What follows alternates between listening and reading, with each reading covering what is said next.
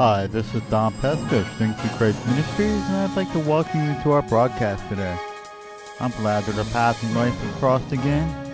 Strength Through Christ Ministries is based on Philippians 4:13, which says, I can do all things through Christ that strengthens me. The ministry is geared to the physically, spiritually, and mentally challenged individual, to let them know that they can do all things through Christ that strengthens them. For without Christ, we can do nothing. I myself am a physically challenged person. I was born with cerebral palsy. I wear 2 hearing aids. I walk with a slight limp, and from time to time, you may even hear me slur my words. Our last message, we heard how God sees us differently than the way that the rest of the world does, or even how we see ourselves differently. And there is a trap that we can fall into, that we think that we are better than other people. And I'd like to share with you a message that I had put together many years ago on humility, and I think it is right for this situation. Just to give you a little bit of a background, I was watching a TV show and reading an article on different like the yuppie generation, the baby boomer generation, and the Generation X. The baby boomer generation is called the greatest generation because they went through World War II, and their philosophy was to help others, and they taught their children in this role, and that was from like the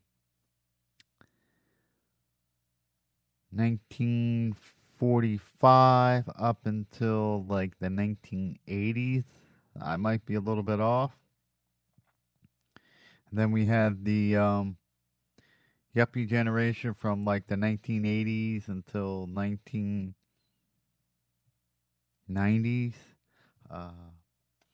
And the yuppie generation was more focused on work and how far they could get ahead in life and on business. Then it got to the Generation X, which I think that's the generation that I'm part of. That is the me generation. And I'm not stereotyping everyone that is part of Generation X or the yuppies or the baby boomers. And this is the attitude of the Generation X. It's all about ourselves. How far can we get ahead? What does this do for me? And what can I get out of this? And like I stated earlier, I know that there are exceptions to the rules. Now, if you're Generation X,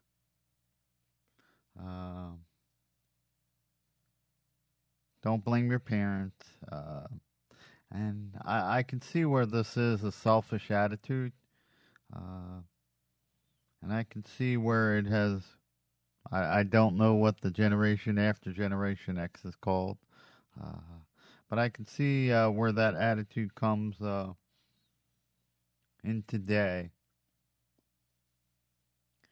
Where people are... They don't think that certain things apply to them. They think that they're better than other people. They think that they deserve this. Just to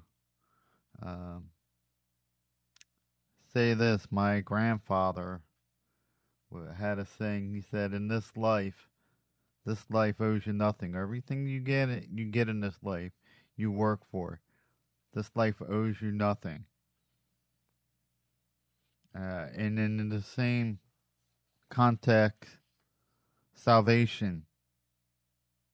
You're not owed salvation.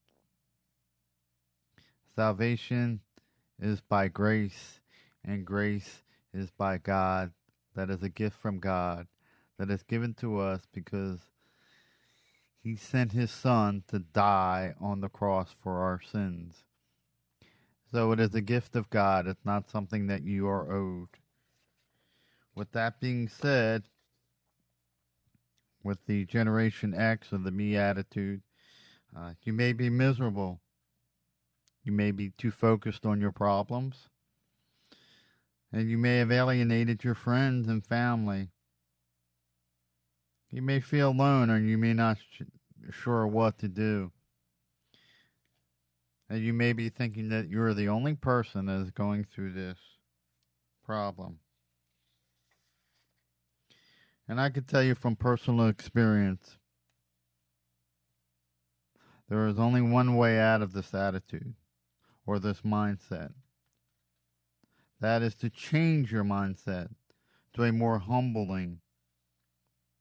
And you may be saying to yourself, how can I find out to humble myself? Where can I find an example and have a life of giving and a life of service?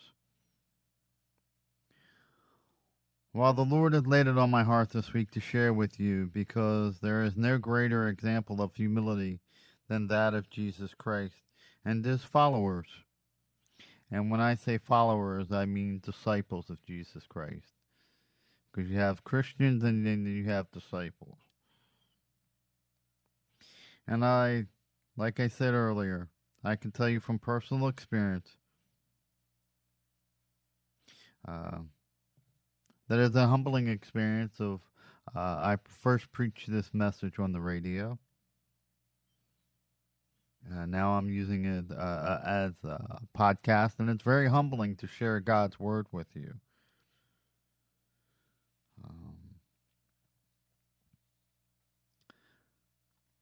And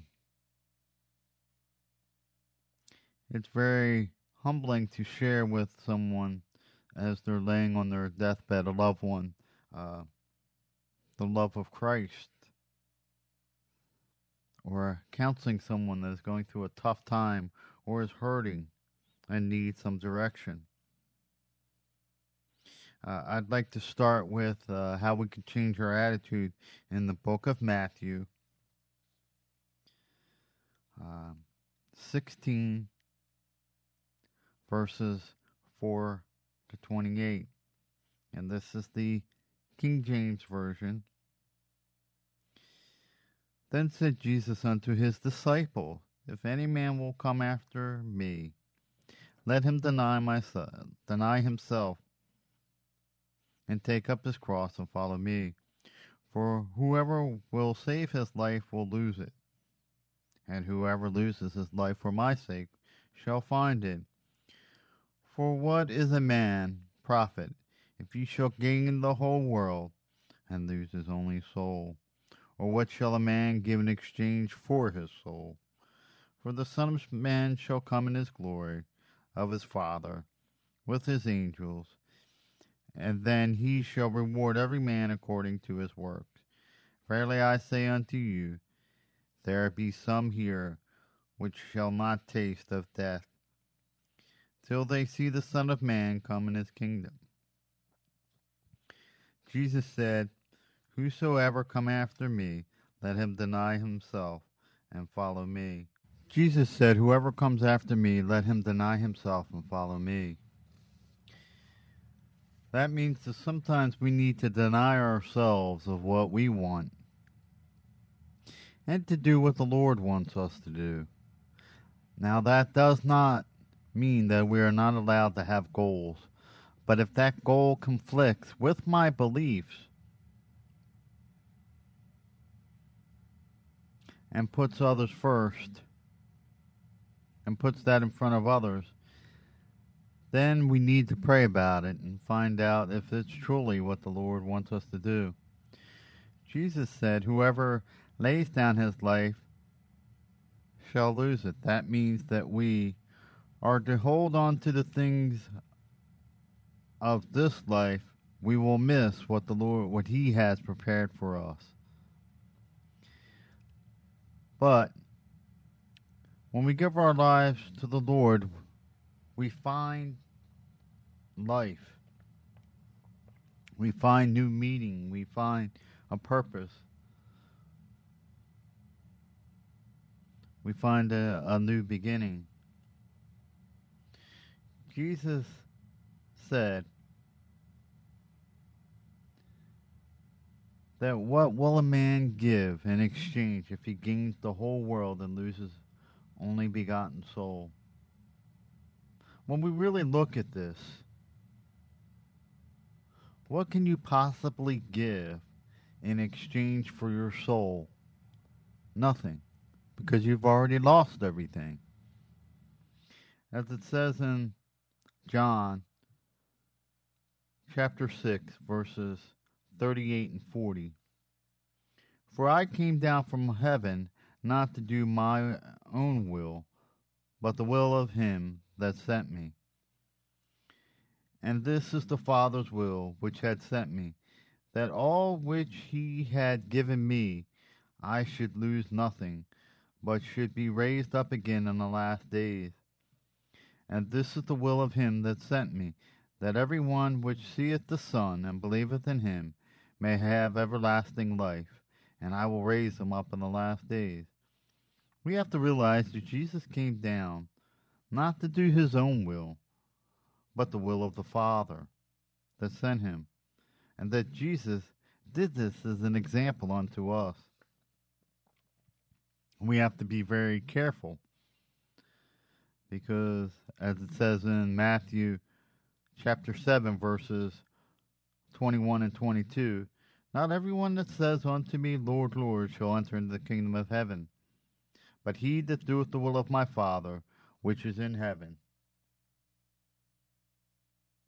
Many will say to me in that day, Lord, Lord, have we not prophesied in thy name, and casted out devils, and in thy name done many wonderful works? Jesus is telling us that we must do the will of the Father. Our reward for doing the will of the Father is going to heaven. Jesus is also telling us that we must do it for the right reason, and not everyone that comes to Jesus saying, I'm doing your will to go to heaven, will go to heaven.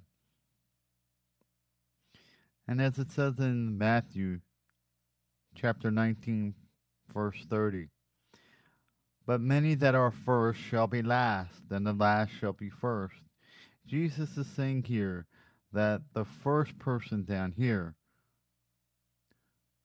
putting their ambitions and their will in front of his, shall be last in heaven. And this is a very important statement that Jesus makes here in Matthew 10, verses 24 and 25. The disciple is not above his master, nor the servant above the Lord. It is even for the disciple that he be as his master, and the servant as his Lord. If they have called the master of the house Beelzebub, how much more shall they call them of his household? You can look at this first in another way. No one else is above anyone else, and no one is better than anyone, and we're all the same in the sight of the Lord. But Jesus, if we are his disciples, he's saying, I am not above you, nor you are above me, but I'm doing this as an example unto you.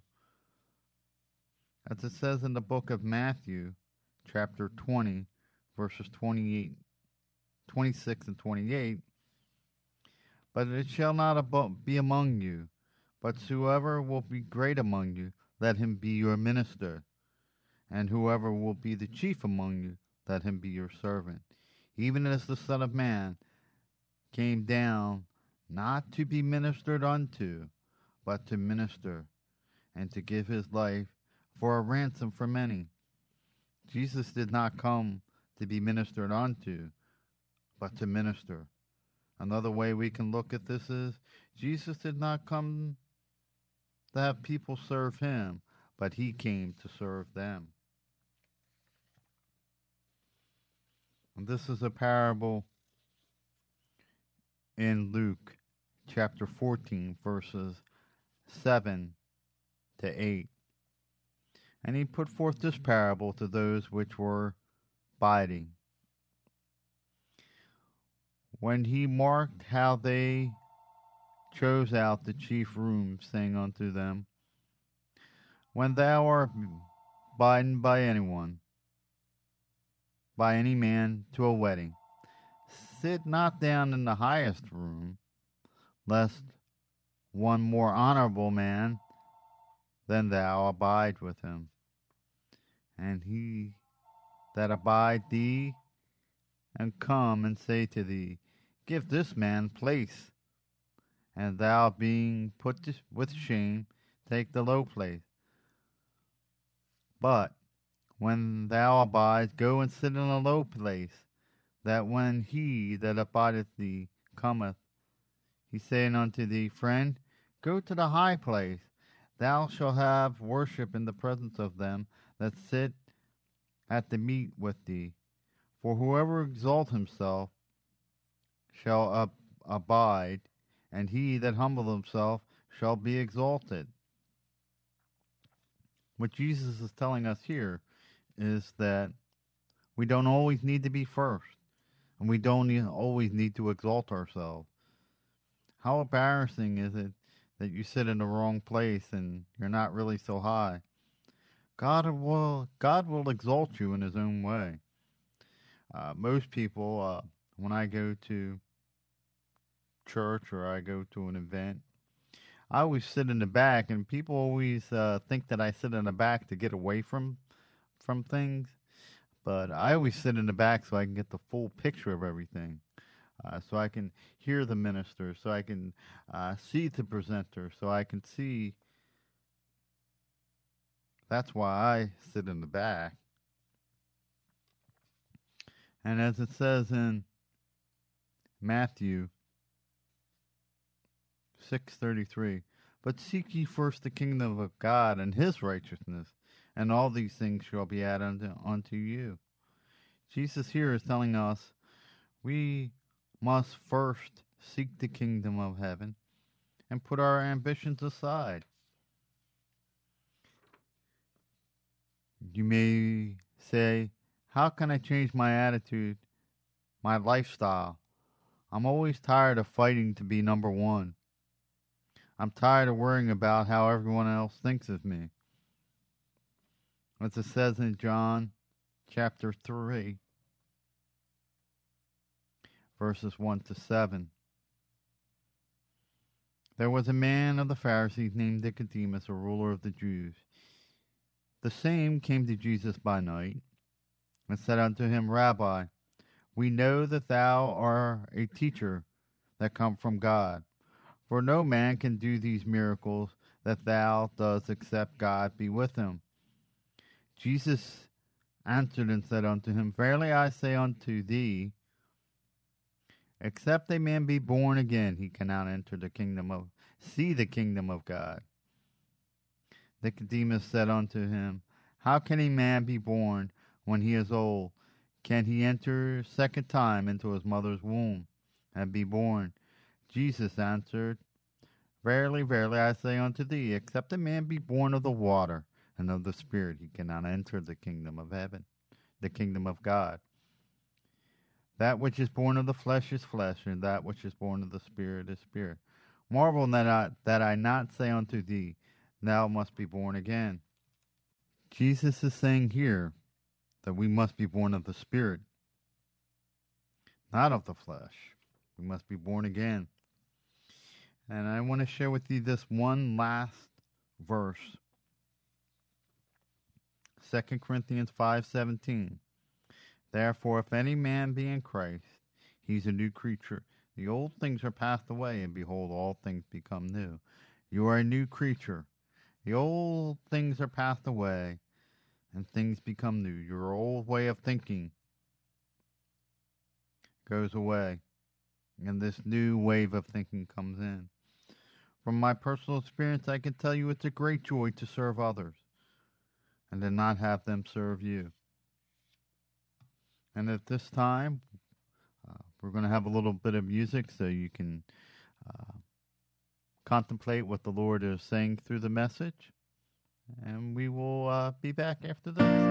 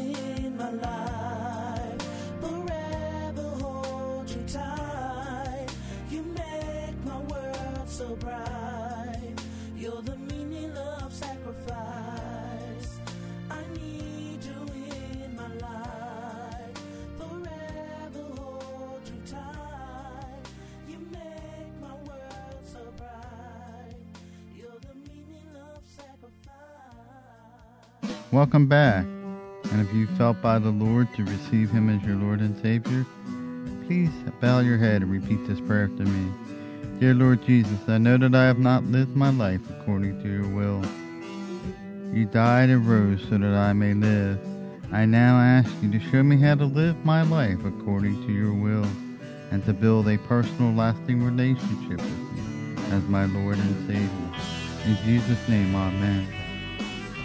If you prayed that prayer, the angels in heaven rejoice, for one son and one daughter have come home to the Lord. And to help you with your walk with the Lord, you can contact us at strengththroughchristministries.org, or you can email us at info@stcministries.org. Until our paths in life cross again, may God bless you and keep you. And remember, this is your ministry, and you can do all things through Christ who strengthens you. God bless.